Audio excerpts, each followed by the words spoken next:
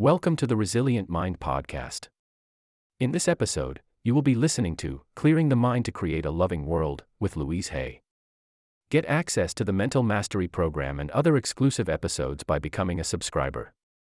Enjoy.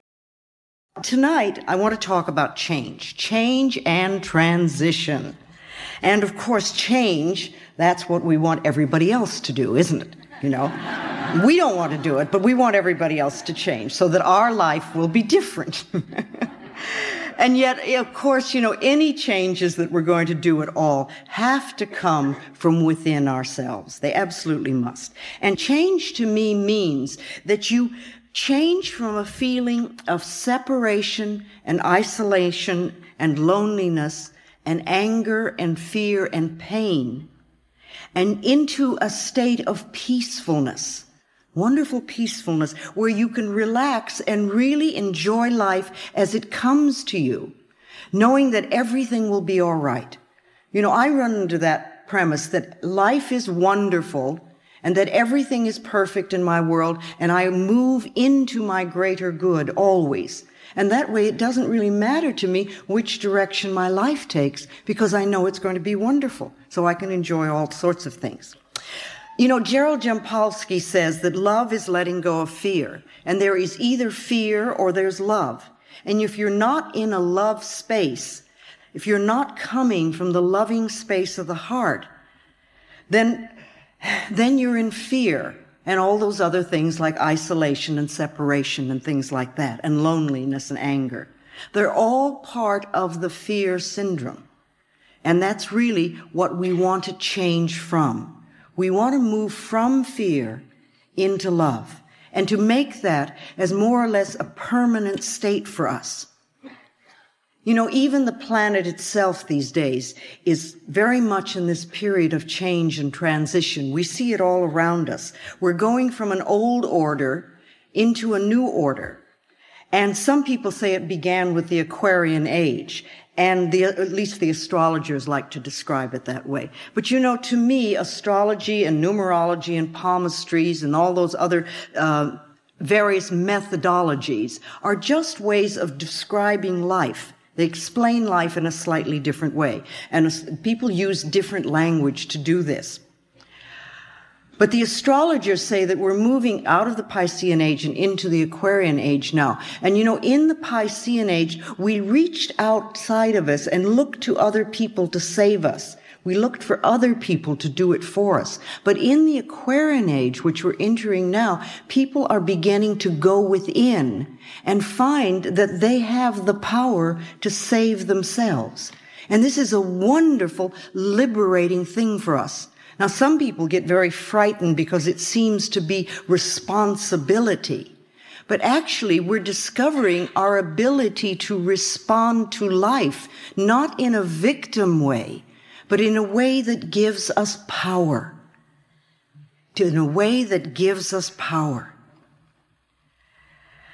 We're finding that we're getting a connection to what the AA people call the higher power, and what I call our higher self, so that we can contribute to saving ourselves. And it's a wonderful feeling when you don't really have to be dependent on an outside person, but to know that you have within you tremendous abilities to make positive changes in your life. You see, if we're victims, then we feel isolated, we feel in pain and fear, and we're always looking for someone else to do it for us. But now we're taking, as I said, responsibility for our own lives, and we're beginning to understand how we can contribute to the experiences that we have and how we can change those experiences if we don't really care for them. And of course, from the moment you decide to make a change until you get your demonstration, as we call it, or when you get what you want, we have this transitional period. And that's when we're moving between the old order and the new order. It's a time of releasing old beliefs and old habits, and of learning and practicing and then living the things that we're working on. The new beliefs or the new feelings or the new methods or the new behaviors. And while you're getting those in place so that they are a natural part of your life, you're going to have a lot of vacillating in that period between the old and the new. And you go back and forth between what was and what you would like to be or what you would like to have. And if you decide that you're going to release an old belief and that you're going to create a new one, during that transitional period, you're going to go back and forth. And this is a time when we often get very angry at ourselves because it's like, well, I know all about the new. Why aren't I doing it? I must not be good enough, or I must be a bad person. But that's silly, because anything that we're learning takes time. And you go back and forth until you're really strong in the new belief, until you've gone to the complete shift. You know, you may begin to do an affirmation for something, and you're doing well, and then something happens, and you say, oh, I can't do that, and you go back to your old worry habit again. Well, that's just a period of vacillating. It doesn't mean that you haven't learned anything, and it doesn't mean that you're back where you started. It's just part of that back and forth thing. You're not settled in your new habit yet. And that takes a little time and a little practice and a little patience. And you want to be patient with yourself. Be patient with yourself. You know, you want to build yourself up instead of beating yourself up. There's a tremendously different image if you just think of it. Do your thoughts build you up, or do they beat you up? When you beat yourself up, you know, that's not being very loving to yourself. Sometimes we don't need to make outward changes so much as to go within and just sort of take what we already do and alter it just a little bit. Somebody was saying to me tonight that they were thinking about a new apartment and they were worrying that there wouldn't be enough money. And I said, well, why don't you start affirming there will be lots of money? And, you know, it's just like a tiny little thing, and you almost change 2 words. But it's a small way of changing the way you look at a particular situation.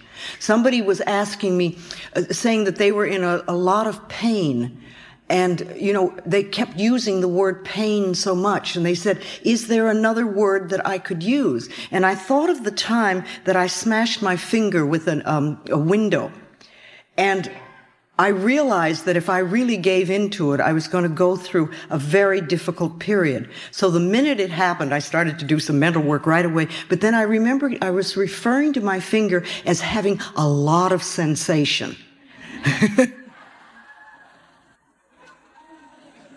And it did. It had a lot of sensation. And, you know, by insisting upon viewing it in that particular way, to me, I think helped it heal much quicker and helped me handle what could have been an incredibly painful thing. Because I knew that if I could alter my mind, it would be better. If we can just alter the way we think just a little bit. So those of us who want to change, we're moving from an old order to a new order. And lots of things are happening on this planet. I don't think things on the planet are so very different than they used to be, but we seem to be more aware of things. I see things in the paper all the time, and I think, oh my goodness, are we really doing that? And then as I continue to read, it seems like we've been doing it for a long time, but it's coming to the surface. We seem to see more negativity. But you know, if you want to clean your own mental house, if you decide to work on yourself and you're going to go inside, you have to look and see what is there. You have to look and see what your beliefs are so you know what to change. You can't clean out the negativity if you don't see it. If you're going to clean your own house, it's the same thing. You have to look around and see where the dirt is. You have to pick things up and dust them and look around and polish them or throw them out or replace them. But you have to see what's there. And if we're going to make a big transitional phase on this planet and really help to heal this planet, we're going to have to look and see what's occurring here. We're going to have to see what's happening and to uncover the negativity. And the things that have been hidden for a long time are going to come to the surface. And I think that part of this transitional phase that we're going through, I think part of the catalyst for this is this crisis called AIDS. You know, I really want to help create a world where it's safe for us to love each other. That's all. Just to love each other. A world where we can be loved and accepted exactly as we are. That's what you wanted when you were a little child. When you were little, you wanted to be loved just as you were, even if you were too skinny or too heavy, or if you weren't smart enough, or you weren't like the person across the street, or maybe you were scared, but you still wanted to be loved. And it's the same thing we're all looking for now, only we're not going to get this love and acceptance from other people unless we can give it to ourselves. When we feel good enough to be loved, then others will love and accept us too. It's really that simple.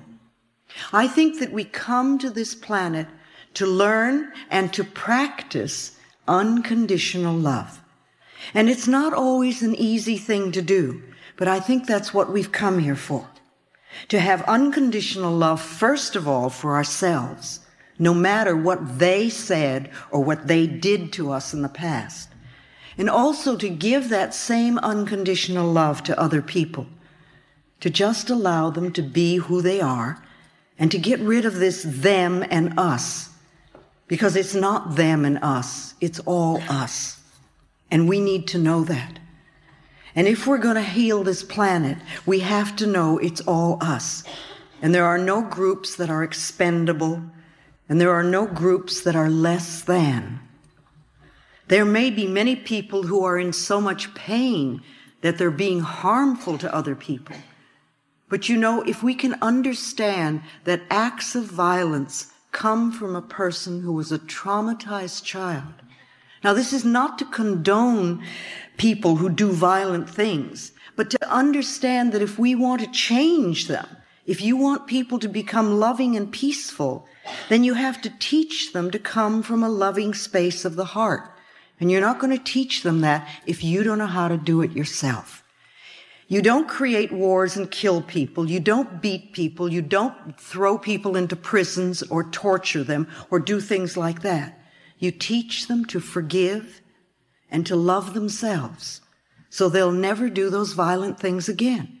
Because you realize that people who love themselves cannot hurt themselves and they cannot hurt another person. And to me, that's the answer to world peace and harmony and all sorts of wonderful things. So to help as many people as possible learn to love who they are, it's very simple. That's my work in this world, is to help people love themselves, to love ourselves so that we can get to this new order of what I see as unconditional love and peace and plenty for everyone. And I know that it's possible if we can just get the nonsense out of the way. I believe that when we leave the planet, the only thing we take with us is our capacity to love. We take our capacity to love with us, and that's all. We don't take our relationships. We don't take our automobiles or our bank accounts or our jobs. We take our capacity to love.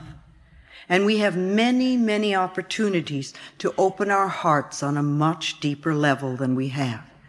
To me, love is the answer. I really believe that love is the answer. It's powerful. It helps us. It helps other people. How do you give love to the world? What are you doing to create your own inner harmony? What do you do on a daily basis to make yourself feel good inside? Or do you just sit and bitch about what you don't have? Well, it's one way of handling it, but it doesn't change the situation. You know, you're not going to do it by being mad at yourself or being mad at other people. And you're not going to do it by blaming people. And you're not going to do it by being a victim. So what is it you do? How do you express unconditional love in your life? Even a little bit. Is there a small area of your life where you're willing to give unconditional love? How are you experiencing peace within you and around you? And if you're not doing it now, are you willing to begin? Are you willing to start creating inner harmony and peace? Another question to ask yourself is, do you really want to change? Do you want to change? Or do you want to just sit there and complain about what you don't have? Or do you want to be a person who really has and creates a much more wonderful life than you have now? And if you're willing to change, you can. If you're willing to do the work involved, which means changing the way you're thinking, then you can change your life for the better. People come up to me a lot and say, "Oh, Louise, you've changed my life." Well, I don't change anybody's life. I don't do that. I'm not a healer. I don't heal anybody. I don't change anybody. I don't have that kind of power. Only you can change yourself. And only you can clean out the pain within you. I can't do that for you. I can stand up here all evening and say wonderful things and give lots of good advice, but you're the only thinker in your mind. And you're going to make the decision of what you want to do with the information that you're being given. I have no power over you. You have the power, and you need to know that. We think so often that we are helpless, but we're not helpless because we have our minds. We have our minds. And you shape and mold your life from moment to moment by your thoughts and your beliefs and your attitudes. And you also want to know that you really are important to this world. You might say, "Well, I really don't do anything." But you are. Just the fact that you're alive is important, and your life has meaning. It really does. And you can contribute to the peace and the harmony of this planet just by using your mind. Now, some people get involved politically, and some people march, and some people do Peace Corps, and some people help feed the homeless and do all sorts of things, and that's fine. But you can also contribute to the peace and harmony of the planet just as much by how you use your mind. And remember, every time you think, every time you're thinking, you're connecting with like-minded people. Think of that for a minute.